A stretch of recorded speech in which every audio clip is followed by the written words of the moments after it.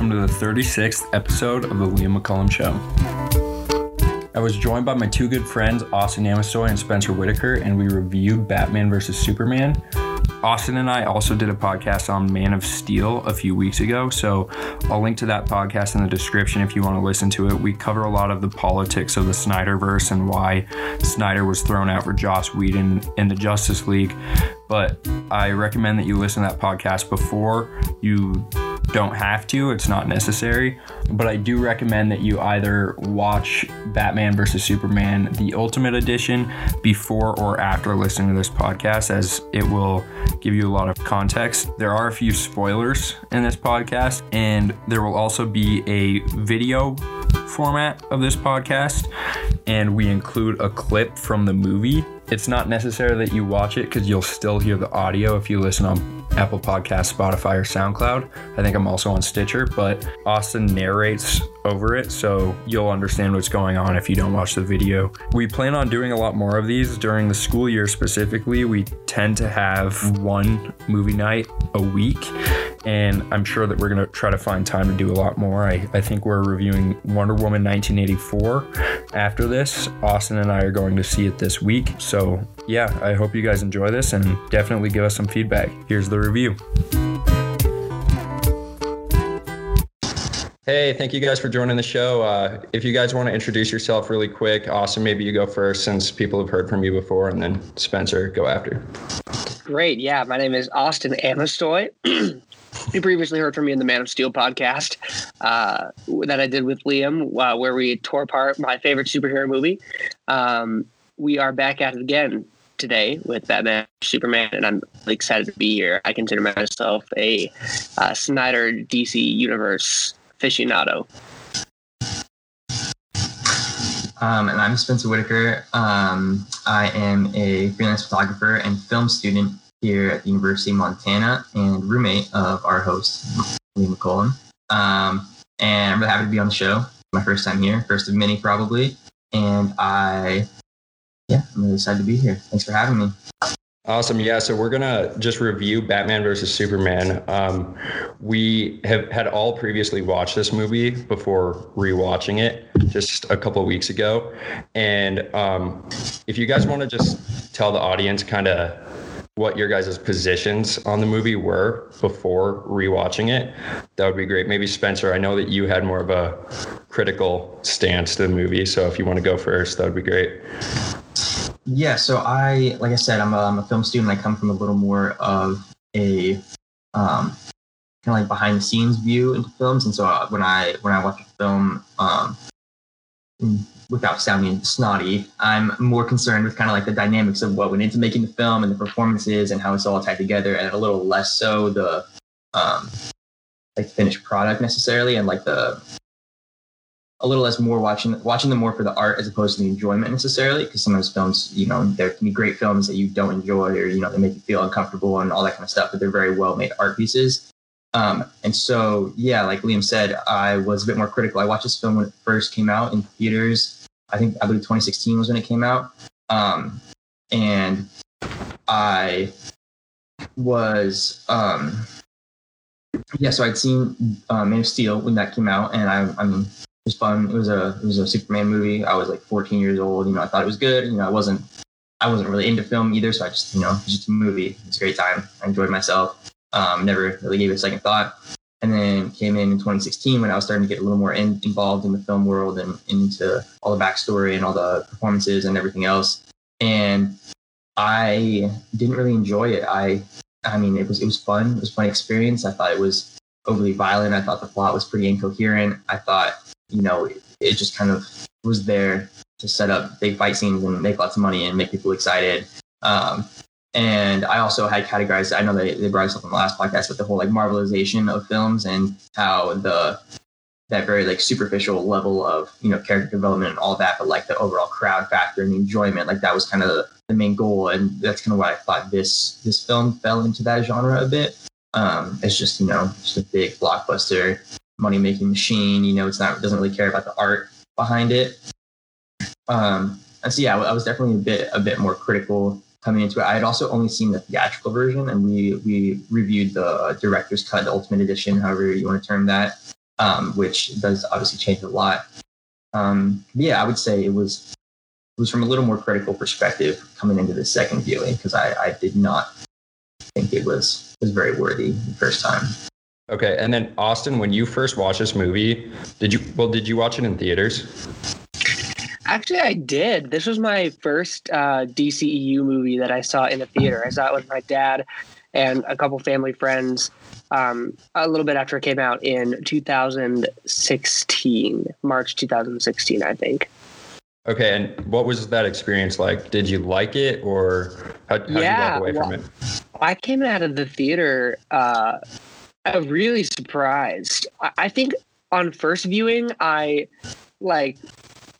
really enjoyed it. I thought it was like bombastic and awesome and whatnot. But I think this movie actually was what like retroactively made me really appreciate Man of Steel, because I'd seen it again before that point and I liked it more. But seeing this movie and the way that they built off each other made me really appreciate what like Zack Snyder was working towards. And it's what actually got me so excited for Justice League coming out like the next year. I was like super pumped because I just came to really appreciate like the world and the vision that he was setting up with these movies. But yeah, the theater experience was great. And it's a bummer now because like in hindsight, I would love to go back and see it again in a theater now that I am at where I am with these movies, which is like really appreciating them. So. Yeah, so I actually kind of want to get into where the Snyderverse is at before we actually dive into how the rewatching experience was. So what is the most recent news on the Snyderverse, and when are we expected to see the Snyder Cut? Yeah, so it's so interesting, and it has been for months at this point. So when we talked to Man of Steel in the Man of Steel podcast, the Snyder Cut of Justice League had been announced in late August, which was a huge deal, not just for like the DC universe, but for Hollywood movies in general, because it's really the first time that we'll ever see a movie come out that is like ostensibly the same movie as one that was already theatrically released, but like completely different. So they're sort of like rewriting the entire movie in its original form.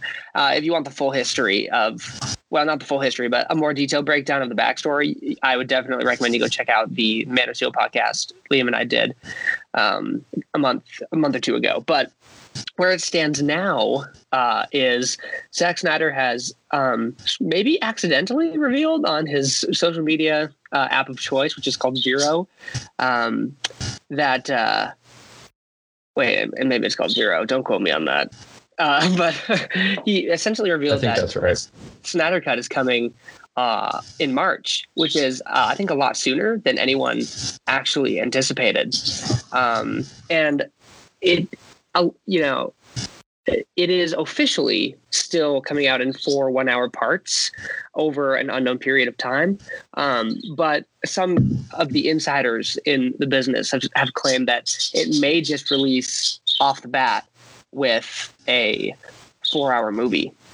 And if that happens, it may also get a theatrical release, which would be it'd be a really big deal, because as of now, it's an HBO Max exclusive. But Zack Snyder is a real fan of the theater experience, so it may be going there. Also, the movie did reshoots. It added about only I guess maybe 5 minutes of new footage, which is really interesting. And to me, 5 minutes of footage doesn't even seem like enough to turn a 4-hour movie into what he wants to footage in a 4-hour movie, right? But those reshoots included Joe Manganiello's Deathstroke. They included Jared Leto's Joker, who has not reprised his role since the failed 2016 Suicide Squad. So that was like a huge random announcement that no one expected. And so he's putting together a really weird and eclectic mixture of characters for this movie, and I'm really excited. Oh, and Ben Affleck came back as Batman for the reshoots to film some more connective tissue. So good stuff happening on the Snyder Cut front. Yeah, and didn't Snyder just announce that he would like to see Ben Affleck have his own movie, his own Batman movie? Oh, I'm sure he has. He's been very supportive of Ben Affleck's Batman since he cast him in the role. And I think what a lot of people forget is that Snyder's vision for the DC, sort of connected film universe still exists today, even if he's not at the reins. I mean, he executive produced Wonder Woman 1984, which is coming out on Christmas Day, and he cast Gal Gadot in the role. So, and she'll tell you all that. She'll say it all over social media. She attributes all of her success in the role to Snyder casting her for having, the foresight to recognize that she'd make a great Wonder Woman. And Patty Jenkins has done her own spin on the character, but it was Snyder who originally, envisioned her in a modern Wonder Woman role. And it's the same thing with Batman. He picked someone who he thought would resonate with audiences. And honestly, Ben Affleck as Batman is like, even the critics who don't like the fact that this Batman kills will recognize that Ben Affleck is a really good Batman. He's got the look. He's a great Bruce Wayne. Like he's really the whole package. So honestly, we are in such unprecedented times right now when it comes to superhero filmmaking that I would be stunned, but not necessarily surprised if HBO Max was like, hey, Ben Affleck, Joe Manganiello, make your Batman Deathstroke movie on HBO Max, which would be awesome. Because then we get Robert Pattinson Batman and Ben Affleck Batman, duality of man. and we do cover kind of like Flashpoint and the possibility of having a multiverse in the previous episode. So along with like Jared Leto and the politics of that film. So if you are interested in that, definitely go back and listen to the previous episode Austin and I did. But Spencer did reference kind of like the politics of this film as well, and how there's kind of some studio oversight that screwed up the theatrical cut. Austin, do you want to break that down? What happened, the scenes that they left out, and then we can get into Spencer's, his interpretation of this rewatching. Great. Yeah. So off the top of my head, I wish I could give you a full detailed list of all the scenes that they left out. But basically, what I can tell you is the studio, when Zack Snyder turned over his cut to them, which is essentially sort of the same thing that would later happen with Justice League, looked at it and was like, wow, this is too long. Warner Brothers just for some reason has a real issue with long movies, or they did at that time. Also, I apologize if the bird is coming across my mic, but anyway, so they had a real issue with long movies, and Zack Snyder's cut was like 3 hours plus. And so ostensibly the studio just went through his cut and was like, okay, which scenes have the least amount of action? Because that's what audiences care about. And they're just cut, and just sliced and diced his movie to oblivion. So what came out was the Batman v Superman theatrical cut. And upon its release, to this day, it has a 26% on Rotten Tomatoes. Granted, I'm not sure the ultimate cut would I'm not sure how much higher of a score it would have if critics had seen that version. But the version they got in theaters was an incomprehensible mess. The scenes that were removed, I mean, they remove 80% of Clark Kent investigating the Batman in Gotham, which is a huge part of the story because it builds up his motivations for wanting to fight this regular human guy, because he's Superman. He's supposed to be above that. But his investigation reveals to him that Batman's brand of justice is one that he sees as, completely unfair and unjust. He's Batman in this movie basically brands criminals that he wants to get shanked in prison. And that's his, the sign to his men in prison to just remove this criminal from existence. And Superman really has a problem with that because he's Superman, right? He's the Superman that everyone actually knows. They just don't recognize him.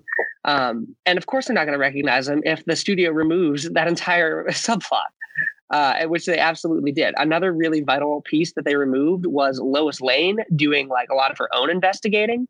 In fact, a really critical part that they removed is Lois discovers that the guy who got his legs crushed in the Metropolis attack, Bruce Wayne's employee, he basically, after his legs are crushed and he's paralyzed, he also has a vendetta against Superman, who he sees like having callously, defended the city, leading to him losing his legs. And he gets an offer from Lex Luthor to testify in Congress against Superman. Well, Lex hides a bomb in his chair underneath lead because, just like in the comics, for some reason, Superman just can't see like through a specific element for some reason. No one really knows why. But so Lex Luthor hides a bomb in this guy's chair. And in the theatrical version, the bomb just explodes. And it's left really unclear if this guy knew he was going to be a murderer and he just like went along with it or whatever, which it led to his sort of motivations being really fuzzy. Well, in the Ultimate Edition, we discover that Lois actually learned that this guy didn't realize he was going to die. So Lex actually planted this bomb in his chair without him even knowing. He thought he was actually going to stand up and do a good thing in Congress and face his former, the villain of his life, essentially. Well, no, Lex just uses him to frame Superman, essentially, which is like a really interesting detail. And that whole thing is lost, and it removes a lot of the tension of the scene. So that's sort of like the gist of the Ultimate Edition. It throws in a whole half hour more footage, which is crazy, and brings it back up to that sort of 3-hour runtime. And it, as a whole, just makes more sense. This movie is going to be convoluted plot-wise, no matter what version you see. But if you're going to see it, do yourself a favor and watch the one that actually has a through line with its plot, where everything builds off of itself and creates like a complete whole, because the theatrical version did not do that. And I think that's a big reason why it failed at the box office. Well, yeah, sorry, I should clarify. It didn't fail at the box office. It made $800 million. Probably why it failed with critics and didn't resonate with audiences there. Right. And part of the reason I like this movie so much is because of the politics behind the scenes. And they leave out a lot of that, especially in Lois Lane's investigations. The beginning scene, isn't it also the beginning scene when they're in the Middle East? Part of that is kind of cut out as well. Yeah. Thank you for reminding me. It's the one of the opening scenes of the movie is Lois heading to the Middle East. Basically, Lois is a journalist for the Daily Planet, and she goes to the Middle East to sort of interview a terrorist. And what she doesn't know is that the CIA actually planted like an agent with her as her photographer, and the civilian contractors who are with this terrorist guy discover that he's an agent.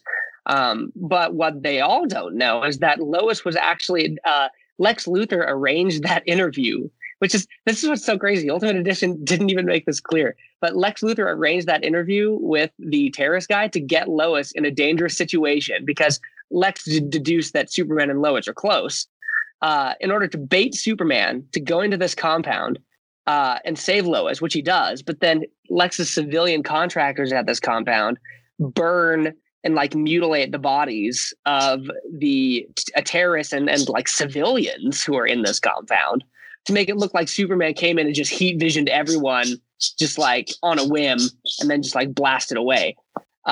Which is like, that's really interesting setup. Like Lex, what people don't understand about this movie, and it just like blows my mind to this day, is they see Jesse Eisenberg's Lex as just this like kind of like incoherent, like eclectic crazy man, but like the guy is conniving and he set up everything from the very beginning. He's brilliant. And the scene that was cut from the theatrical version was them literally doing the setup that the rest of the movie is about. They cut them like burning the bodies and making it look like Superman had done it. Also, they cut the part where the U.S. was going to drone strike this compound anyway. So there's politics for you. But Zack Snyder apparently has issues with the U.S. missile complex. So there you go. Love it. So Spencer, your rating on IMDb, you were covering that before we started recording. Do you want to tell everyone what your rating was before rewatching it? Yes. So before the rewatch, the rating that I had given it back in 2016 when I watched it the first time was a solid 5 out of 10 stars.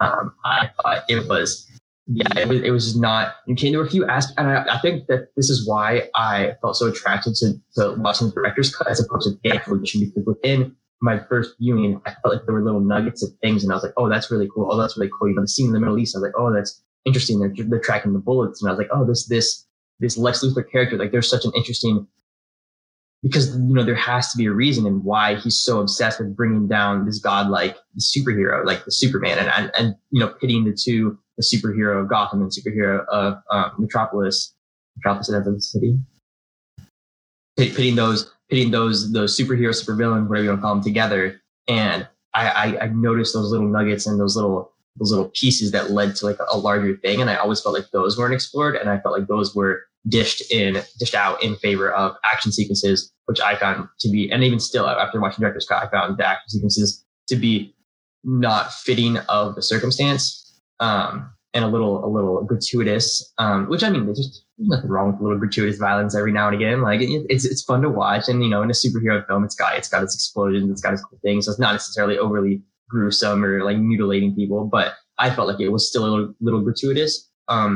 However, having those nuggets then be explored in the director's edition was a very, very satisfying experience to kind of see the movie kind of come into its own, like as it should be, as opposed to a kind of a stripped down version of it, for sure. Yeah, I mean, me, when I was watching it and Austin was kind of narrating it for me during this rewatch, I definitely felt like there was kind of an injustice there. But Spencer, you and I, when we've watched movies before, we went and saw a bunch of Marvel movies a couple of years ago. And as I told people in the previous podcast, a lot of my beef with superhero movies and why I like this one so much isn't because I think it's a masterpiece, but it's kind of like the juxtaposition you were talking about between enjoyable movies and good movies. I think overall, the people who celebrate Marvel movies and crap on these DC movies are like, they're kind of mixing that up a little bit, because I think overall these DC movies are 10 times better in their production, though they might think that Marvel movies are enjoyable. So we've talked about that before, but what's your thoughts on like the Marvel movies and these? Yeah, of course. And so first to lead into that, I want to briefly touch on what I felt the differences brought in this new cut, because I felt like the first cut, the theatrical cut, was a very Marvel-esque movie. It was very, this happens, you know, we have these two characters, we put them in a situation, they have a brawl, the better one wins. You know, and it's kind of like that whole, because in Marvel, it's very just a sequence of events. It's a very formulaic approach to it. It's kind of like things are predetermined.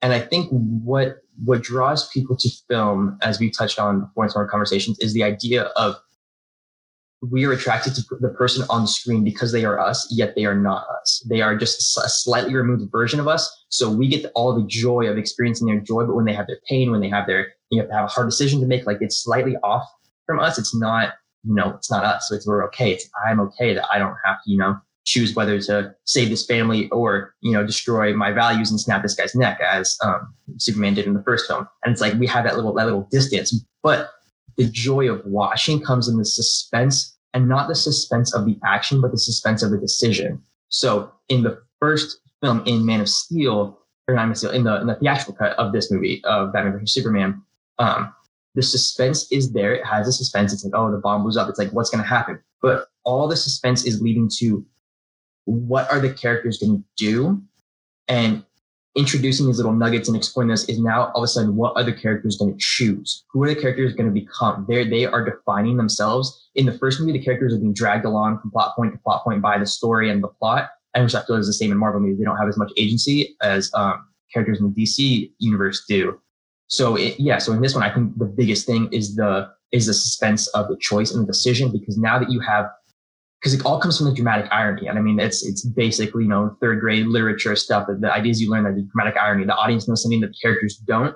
And so in the first cut, the audiences knew little bits of what the characters didn't, but that was all kind of brushed aside. And just because the characters just made these decisions that weren't really backed up, they weren't really true to the character. Like you said, in the Superman, everyone was like, why is he, you know, have this vengeance against Batman? Like he's just another superhero. But learning that backstory and why and how, because you have to watch him make the decision and watch him, or maybe not the moment he makes a decision, but you have to watch him lead up to it. So you watch, the paraplegic man that was hurt by Superman. You watch his backstory. You get a little insight into his life. You look at Lex Luthor and you get a little insight into his relationships with the Congress members that he's working with, and his relationships and how he's, set up that meeting with Lois and kind of his intentions behind that. And then all of Batman stuff. And you see, his parents dying, and you see, him on the ground dealing with the effects of Superman's violence. And so it's kind of vice versa. And it's interesting too, because you can talk about the more direct ways in which Batman feels Superman's violence and the more indirect ways in which Superman just reads about the violence of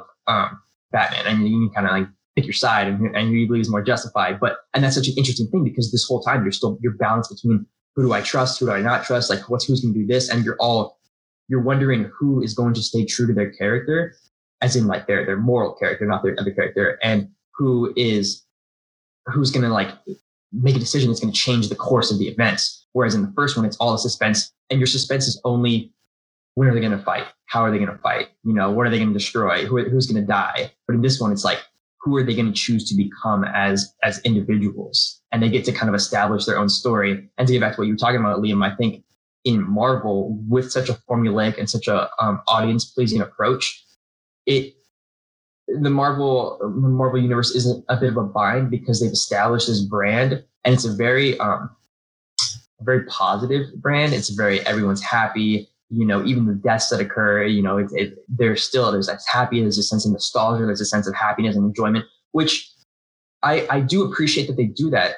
in some ways, because it does bring back that childish joy of reading the comics. And I wasn't super big into Marvel comics, but I was into a lot of other graphic novels and things like that. And there is this kind of innocent, childish joy of, watching, page after page, and Hulk smashing this building, Hulk, killing this person. And it's like, oh, you close it and you're having a great time. It's your little childhood Saturday morning. And so I do kind of appreciate that they had that aspect to them. Whereas DC, I feel, has turned, and I think for the better, turned into a little more of an adult, a little more what those childhood readers want to see as they progressed. And it's kind of, DC's kind of evolved with their audience. Whereas Marvel is now targeting, my little brother, who, never would have had this growing up. He's now in love with Marvel comics, and because it's kind of tailoring to that childhood generation. And I'm sure my kids will love Marvel comics. And it's kind of that innocent, childish aspect to it.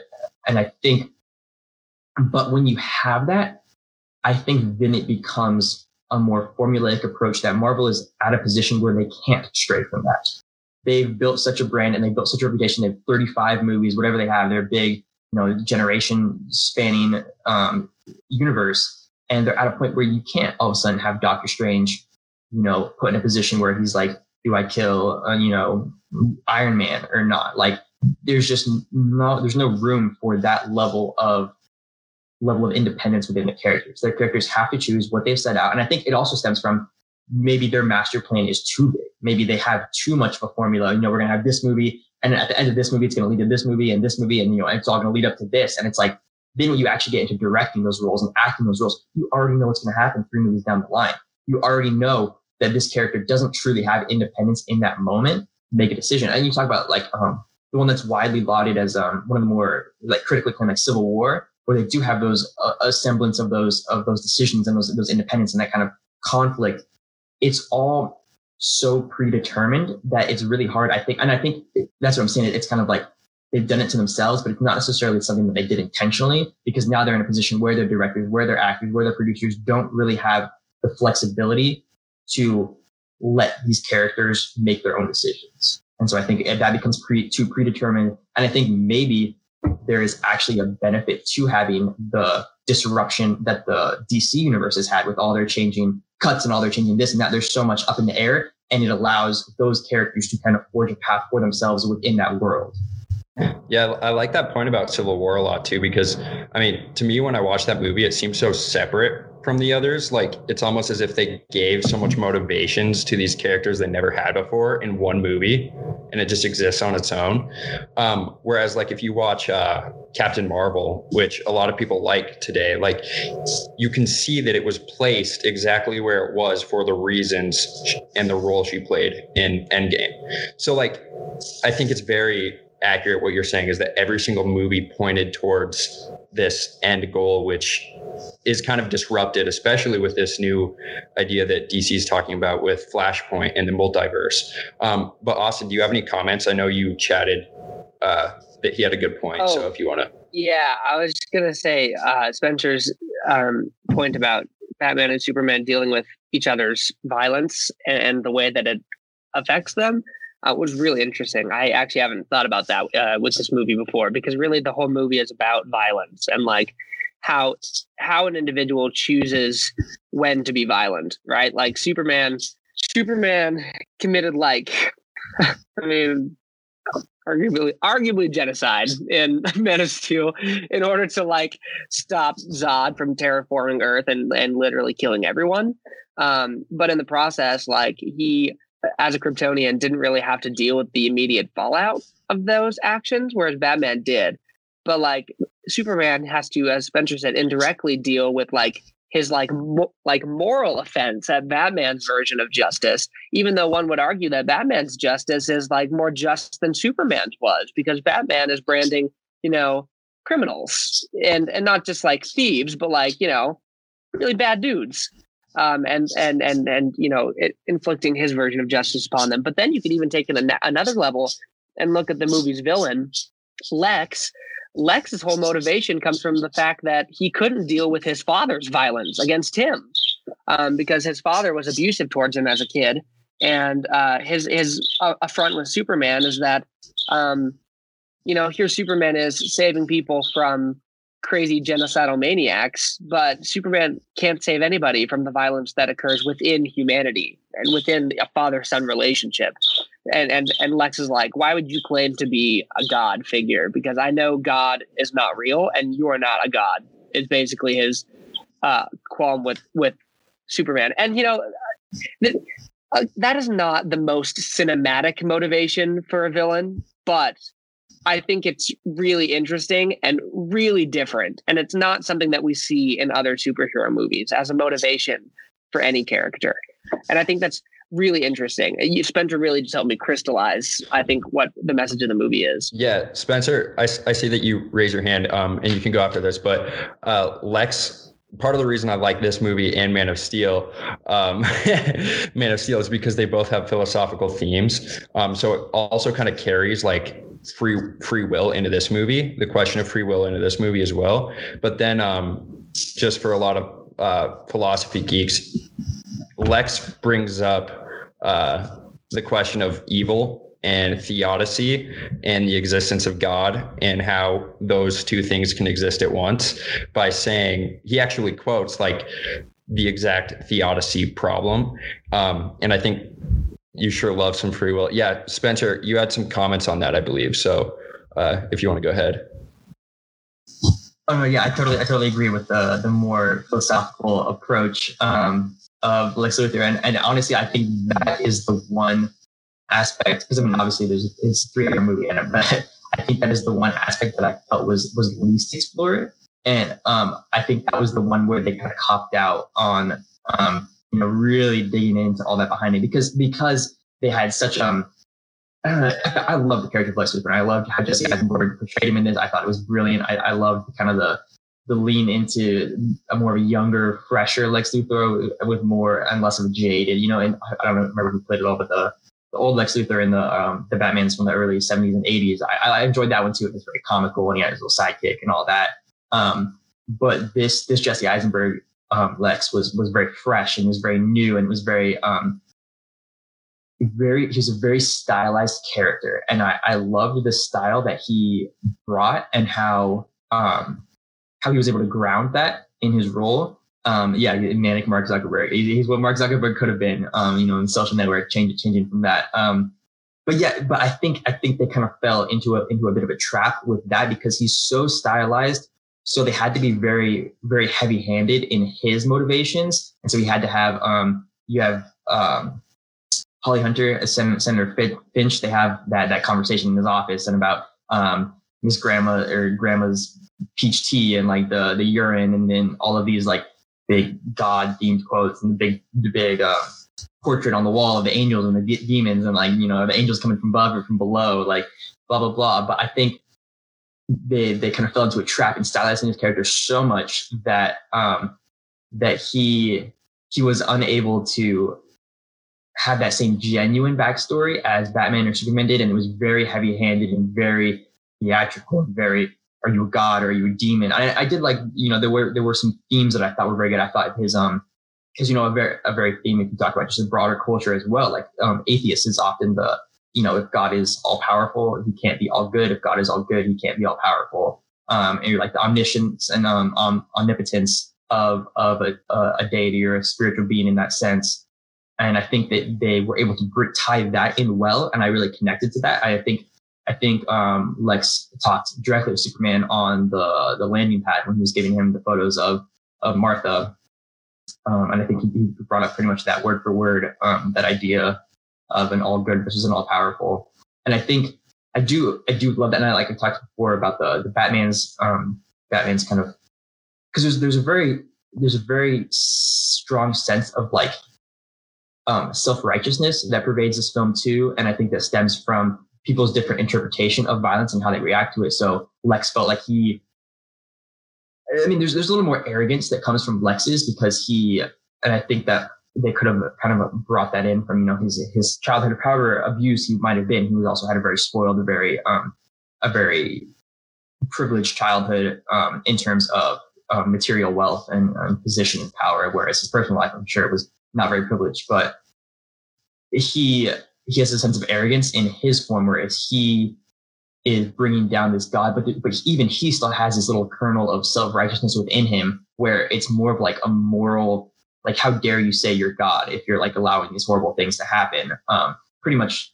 And I mean, I'm sure atheists all over the world can resonate with that feeling and with that idea. And maybe it's not too far-fetched to believe that if a God were to present himself, that there would be individuals in the world that would have that same reaction to him. And maybe they wouldn't have the power, to do anything about it. But that Lex has that idea and has that power to do that is an interesting idea. But I do think his motivations were a little less explored, kind of subtextually. And, because it was a little heavy-handed with his, whereas I felt like they dealt with Batman and Superman's sense of self-righteousness very, very deftly, and they explored that very well. And also, he's not the main character of the film, so it's Batman versus Superman. It's not Batman versus Superman versus Lex Luthor. So they can't spend a whole hour developing his backstory in the Middle East or whatever. But I do think that could have been explored a bit more.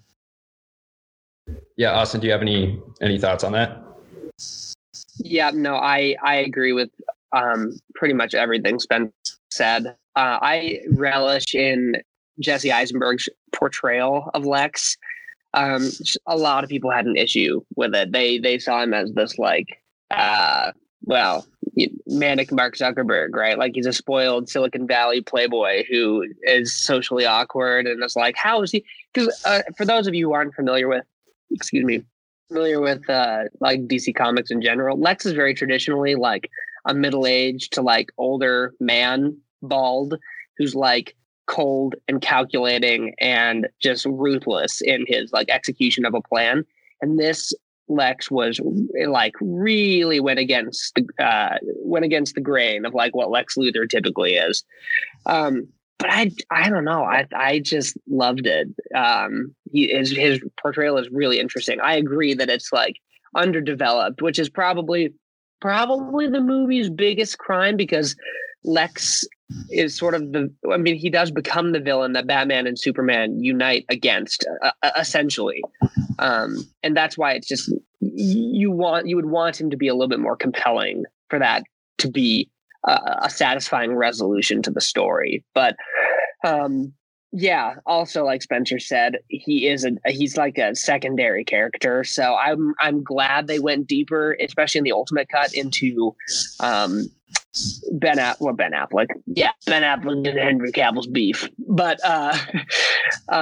I do hope that he does. I really hope he shows up again someday in this, hopefully HBO Max Snyderverse. Crossing my fingers, we'll get it.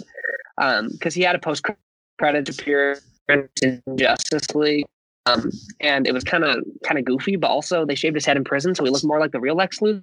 And it's like, there, people, you happy he's bald? But I'm really hoping we get more Lex in the future of the DC universe. He was really good, and I'd like to explore him more as a character because he's still alive and he's not happy with Superman still. In fact, he's the guy who sets the plot of Justice League in motion because he FaceTimes with Steppenwolf in the Ultimate Edition of BVS, which is another thing that was cut. So. Yeah, good stuff. And Granny's peach tea, man. There's a whole conversation there about Granny's peach tea. But people hate Granny's peach tea. I think it's goofy and over the top, and I love it. But I'm also so biased for this movie, so don't listen to me. Yeah, hopefully the listener's seen it, or else they might be a little confused by that urine comment. But yeah, so Spencer, you also had some problems kind of with how they wrapped the film up. Do you want to talk about that? Yeah, so I think, and this has been an issue in both Marvel and DC for a long time, is there's a fine line to walk between being true to the comics and making the film mainstream enough that people who have no connection to the comics can view it. Yeah, and then the third act thing, it's a big issue because. And it's hard when you have a movie with these ultra powerful beings. Like in every movie, the villain has to be more powerful, the destruction has to be greater, blah blah blah. And it's hard when you've already addressed the destruction that one character has caused, and then that's been a whole conflict in a movie. And then the next movie, they're blowing up another city again, or the same city again. So there's an issue with that. And I think, so I will say this: I think they developed Lex Luthor's motivations for bringing Batman and Superman together enough for the film to work. I would have liked it to have been explored more. Would have been more satisfied with that. I think the other thing that they weren't really clear on. So they were clear enough from the beginning, from when he's pitting them against each other, when he's dropping some clues, he's bringing Superman to save Lois Lane. He's getting the kryptonite. They explored that a little bit more, and it made a lot more sense why he wanted it. And you're kind of linking to the dramatic irony of him having this and Superman being all powerful at the moment, but it's going to happen later. And you're just wondering how he's going to use that. And then also you get to the one thing that I felt they lost me at was when they went from Lex Luthor hitting them Batman versus Superman to all of a sudden trying to create and control this monster and diving into Kryptonian lore and understanding all of this. And he's in the ship and he knows all the commands and he knows this. And I get that he's a smart person. And I get that in the very base, his intent is to, obviously he sees in the event that Batman versus Superman doesn't end the way he wants it to, he will create this, I think, was it Darkseid? Is that what he creates? Or Doomsday. Yeah, Doomsday. He wants to create this ultimate monster to be able to defeat, he's the anti-Superman in the case that the Batman vs. Superman brawl doesn't turn out in his favor. However, Doomsday is a very critical role, and I've read enough of various comics to kind of understand his role in the comics and in Batman's kind of trajectory. However, Lex Luthor doesn't read comics, and so he has this interesting, weird background knowledge of both Kryptonian lore and Kryptonian blah, blah, blah. And I get that maybe he's investigated the ship that's in, the ice somewhere, and he's done this and he's done that. But they kind of lost me when he was creating this Kryptonian monster using Kryptonian rituals and blah, blah. It's one thing if he hacks into a computer and he's doing computer stuff because he's a computer guy. But it's another thing when all of a sudden he's on an alien spaceship talking to aliens and using alien technology to create almost like a spiritual ritual, with this religion that he doesn't know. Okay, yes, he does tell shit to teach me, but yes, and like you said, it's much of a cop out. I don't know, that extra step, and it's one thing, and it's probably interesting because they probably had to walk the line between being too heavy-handed and explaining who Darkseid was or explaining who Doomsday was, and explaining the meaning behind that and what it means and how evil the ritual was and the creation and, how many laws he's breaking, both moral and actual laws of the Kryptonian society.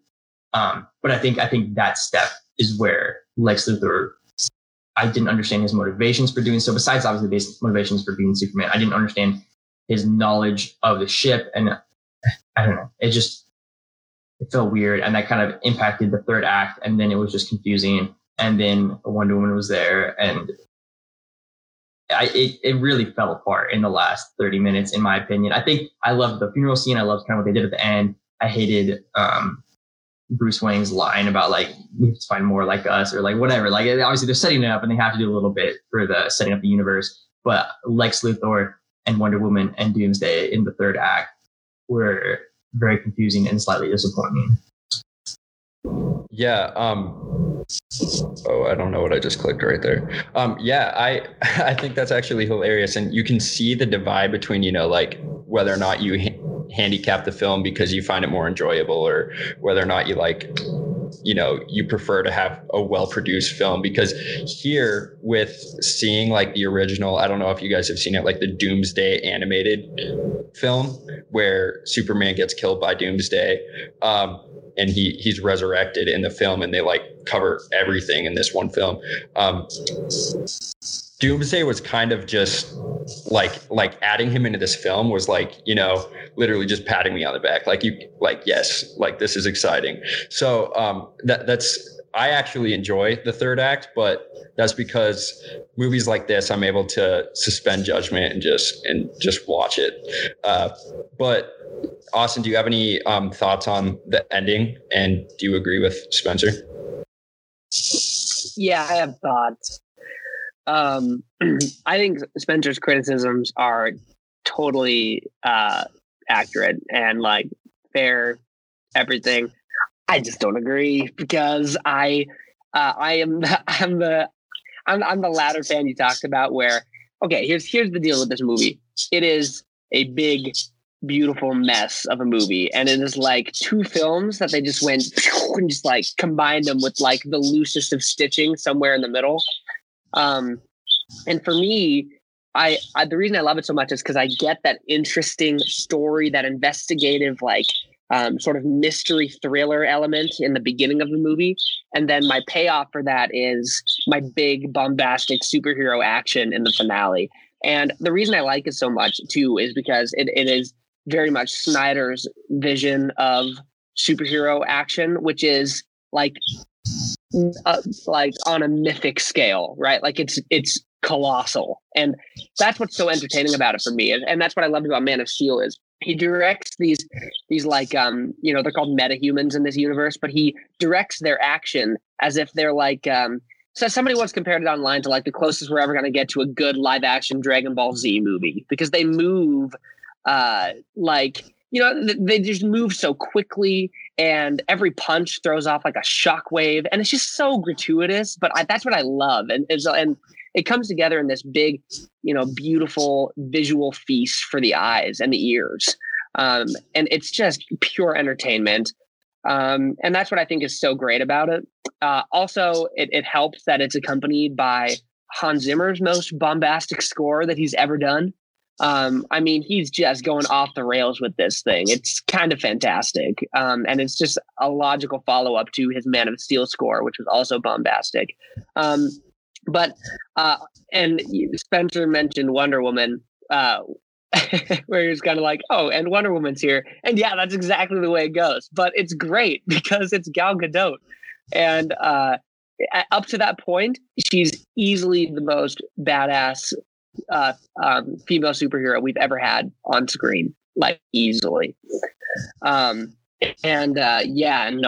great, Liam. I'll talk about the score too, and give some recommendations. But I'm wondering here. I have to pull up I have my favorite part of the movie, and I'm wondering if I share my screen, if it'll show up. And I don't think we'll get struck because it's really brief. But I have to see if I can show it.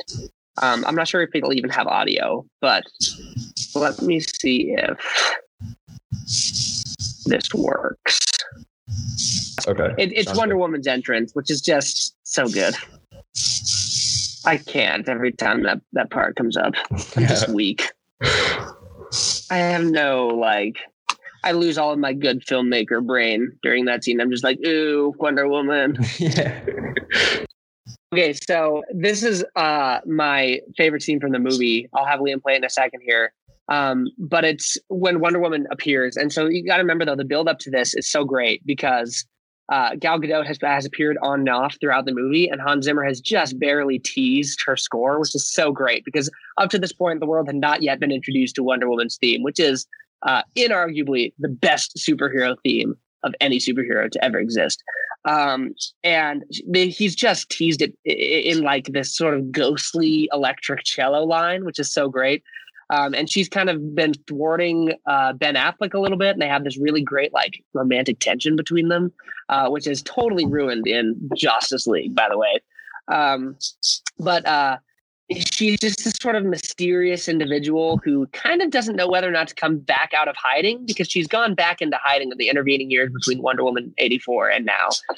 But anyway, she sees on CNN, of course, the destruction happening in Metropolis, and is like, okay, yeah, maybe I should go help out.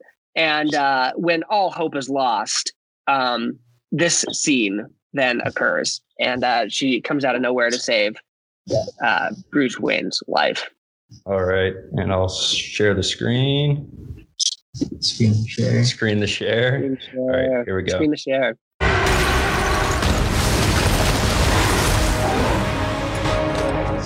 Oh, shit.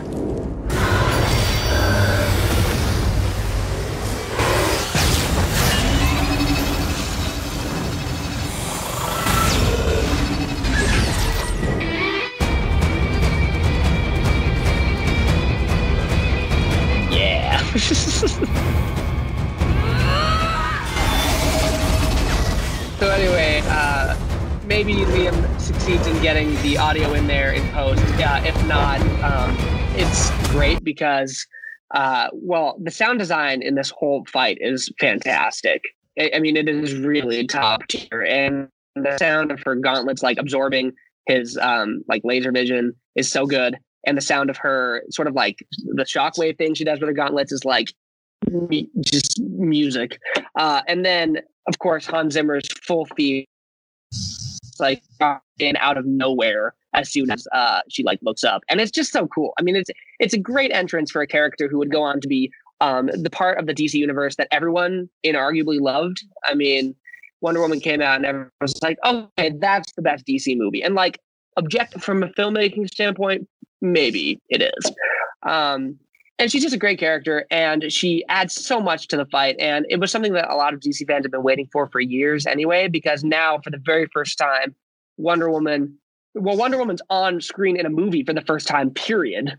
And not only that, but here's Wonder Woman, Batman, and Superman on screen at the same time, just like duking it out against this just like Titanic villain.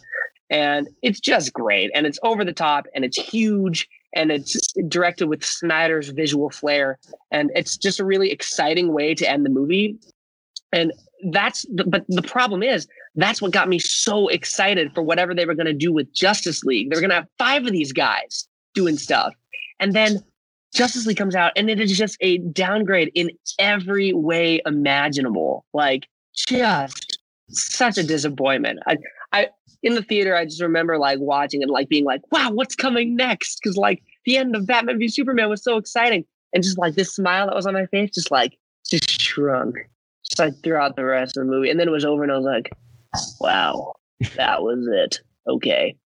So yeah. And then not to go on too much longer about the end of the movie, which is just great. But like I said, Hans Zimmer's score is great. He produces some really great tracks in this one.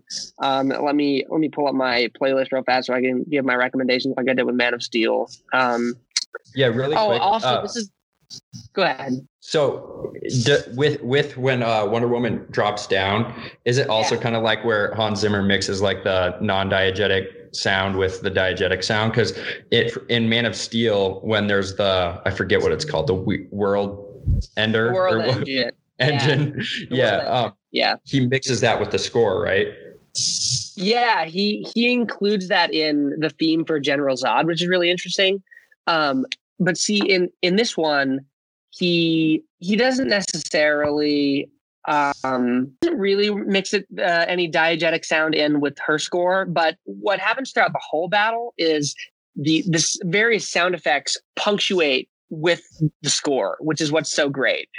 Like when Superman plunges the spear into Doomsday, there are these like, just, you know, it's actually the perfect expression of Spencer saying it's over the top, because he like shoves the spear into Doomsday's chest, and there's like a green beam that comes out of nowhere for some reason, and Doomsday's eyes are like spewing yellow beams for some reason. There's just a whole bunch of sky beams flying everywhere. And at that, like, I don't know why, but at that exact moment, Hans Zimmer, it just like takes the like string and brass section and just like cranks them up to 12.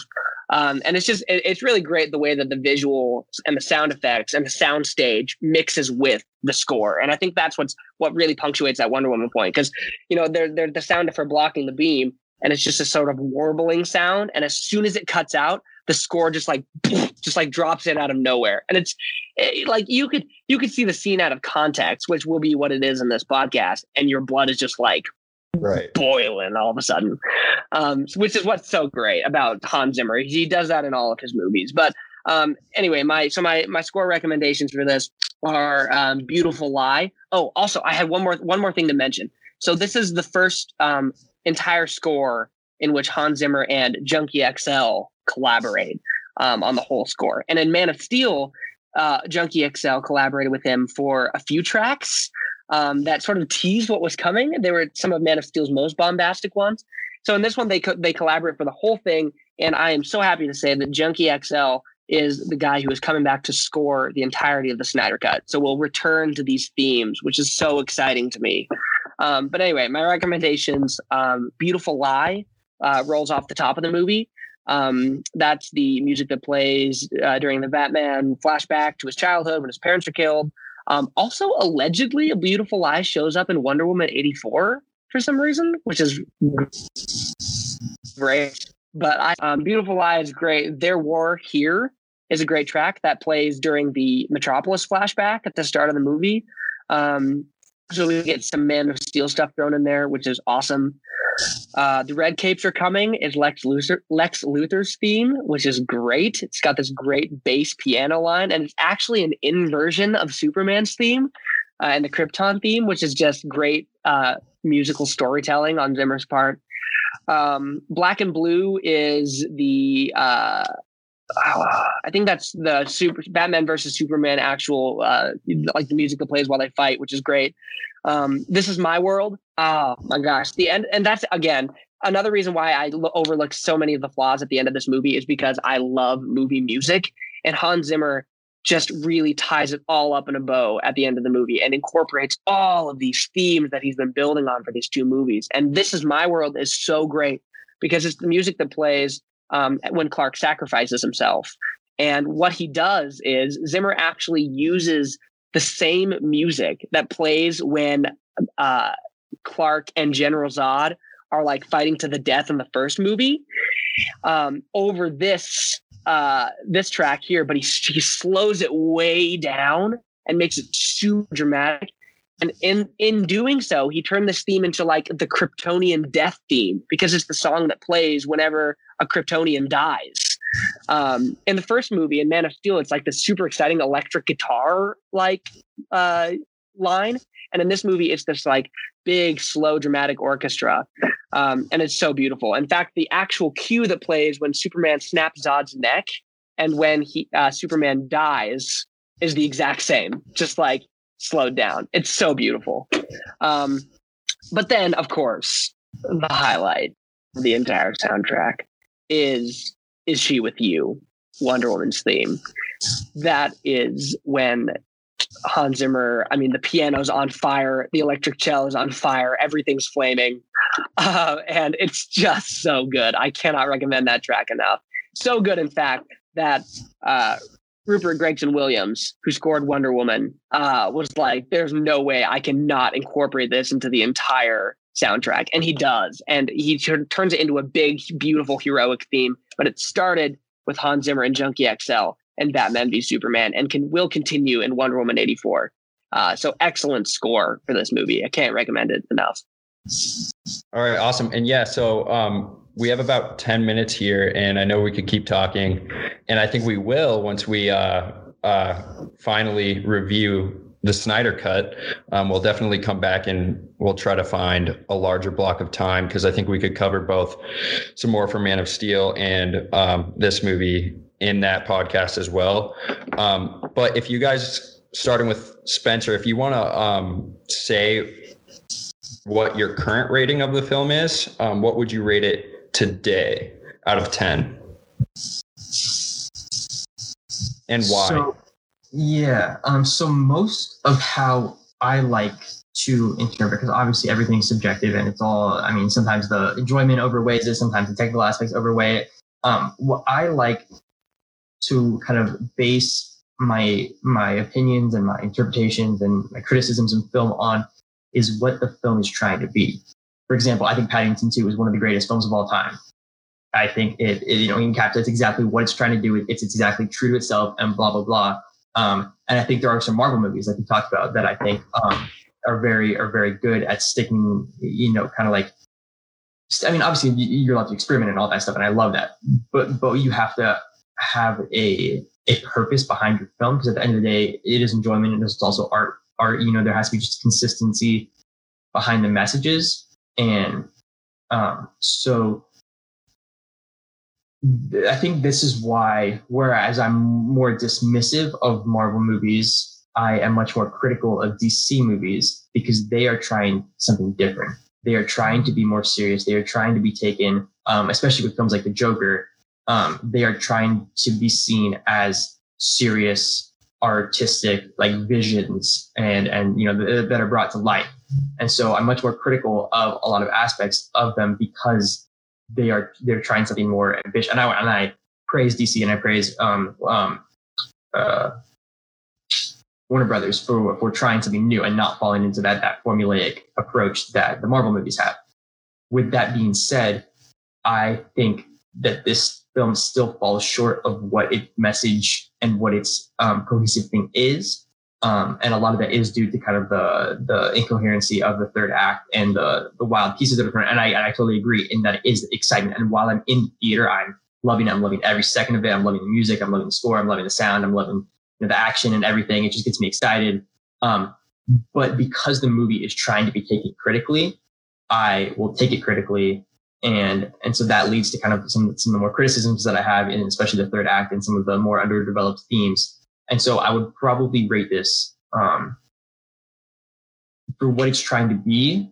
I think between 7 and 8, probably 7.5. I think it really achieves a ton of the themes that it wanted to. I think it nails down. It establishes the characters in a way they want to be seen going forward in the universe. It's a very great starting point, and I'm excited to see where the true Justice League kind of builds off of that vision, that the coherency across the storylines, and I'm excited to see where they jump off from. I really loved in the director's edition how they developed the motivations for each of the characters, the self-righteousness aspect, how they each deal with violence, and all those themes that we discussed. I still think they fell a little short with Lex Luthor, but I loved how ambitious they were with the character, and I really appreciate what they tried to do there. I think he needed 5 or 10 minutes more screen time, and in a few different situations, I felt like he was in the situation too many times, and maybe you need to see him alone. Maybe you need to see him with a love interest. Maybe you need to see him, have his mom tell him how disgusting of a person he's become and how horrible he is. I think there's just a few more scenes that he needs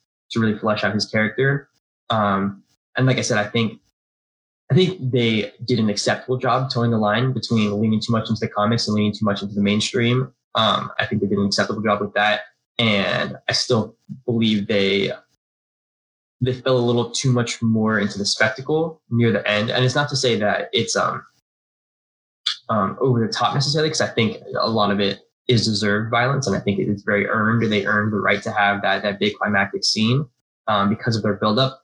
I just think and maybe the biggest issue is the transition between the second and third act. So they had that great buildup and it deserved a great ending, but how they got from that buildup to the ending, I think is the weakest point in the film. And I think that's what would knock a few points off. But yeah, it's a solid 7.5 for sure. What about you, Austin? Well, my current score on Letterboxd is 4 out of 5. So I think that's 8 out of 10 then. But on a 10-point scale, I would maybe even go like 8.5 if we're gonna go halvesies. I agree with like almost all of what Spencer said. I think it's a movie that bit off more than it could chew, but I give it more credit because it was so willing to try risks. I mean, it takes so many risks, and that, I mean, like when you can do that and still create a movie that's enjoyable, like you've done something right. Also, we didn't even mention it, but that extra 0.5 is because it's for the Batman warehouse scene, which is like maybe the best Batman moment in cinematic history in terms of just like sheer Batman choreography. So that's where I get some brownie points with me too. But yeah, I just think it's for me, who I also like to watch movies with a critical eye, but I think for me, this one, I have always been swooned by Zack Snyder's visual storytelling, and that really blinds me to, or it doesn't necessarily blind me, but it helps me overcome some of my problems with like the story or the plot coherence. Because at some point it helps me, and I mentioned this in Man of Steel, it just like, it overwhelms me with its the satisfaction I get with watching this movie and seeing these characters overcome these insurmountable obstacles. It's a super entertaining movie. And if you're going to watch it, definitely, or if you have watched it, but only one time, the theatrical cut, definitely watch the Ultimate Edition once, like Spencer did, because maybe your 5 out of 10, 4 out of 10 will become a 7.5 out of 10, which is pretty good, pretty respectable. Yeah, well, thank you guys. And we didn't even get to your background, behind you, Austin, and like how that played into the injustice. I think we actually covered it in Man of Steel, how there's kind of that darker side of about it, I think. Yeah, so we should definitely get into that next time when we actually watch Justice League. Do you guys think that we should watch the original Justice League before or after? After. And also, after's fine, but we have to get to it because wow, what a movie! Okay, yeah. I was going to say though is that there should be the audience should be expecting also a discussion on Wonder Woman 84 in the next couple of weeks for sure. Yeah, absolutely. I almost think that we need to watch the original Justice League first, even though I know that we'd have to put ourselves through that, but just so that our expectations of Snyder's are kind of like, because I've been seeing so much that I don't want to walk into the Snyder movie and then just be defeated because it wasn't as good as I expected it to be. True. We need our expectations as low as possible. Yeah, seriously. But yeah, thank you guys so much. I really enjoyed this, and I hope the audience does as well. Absolutely. Thanks for having us. Yeah. Thanks. It's been a good time. Yeah, of course. See you guys later. See you.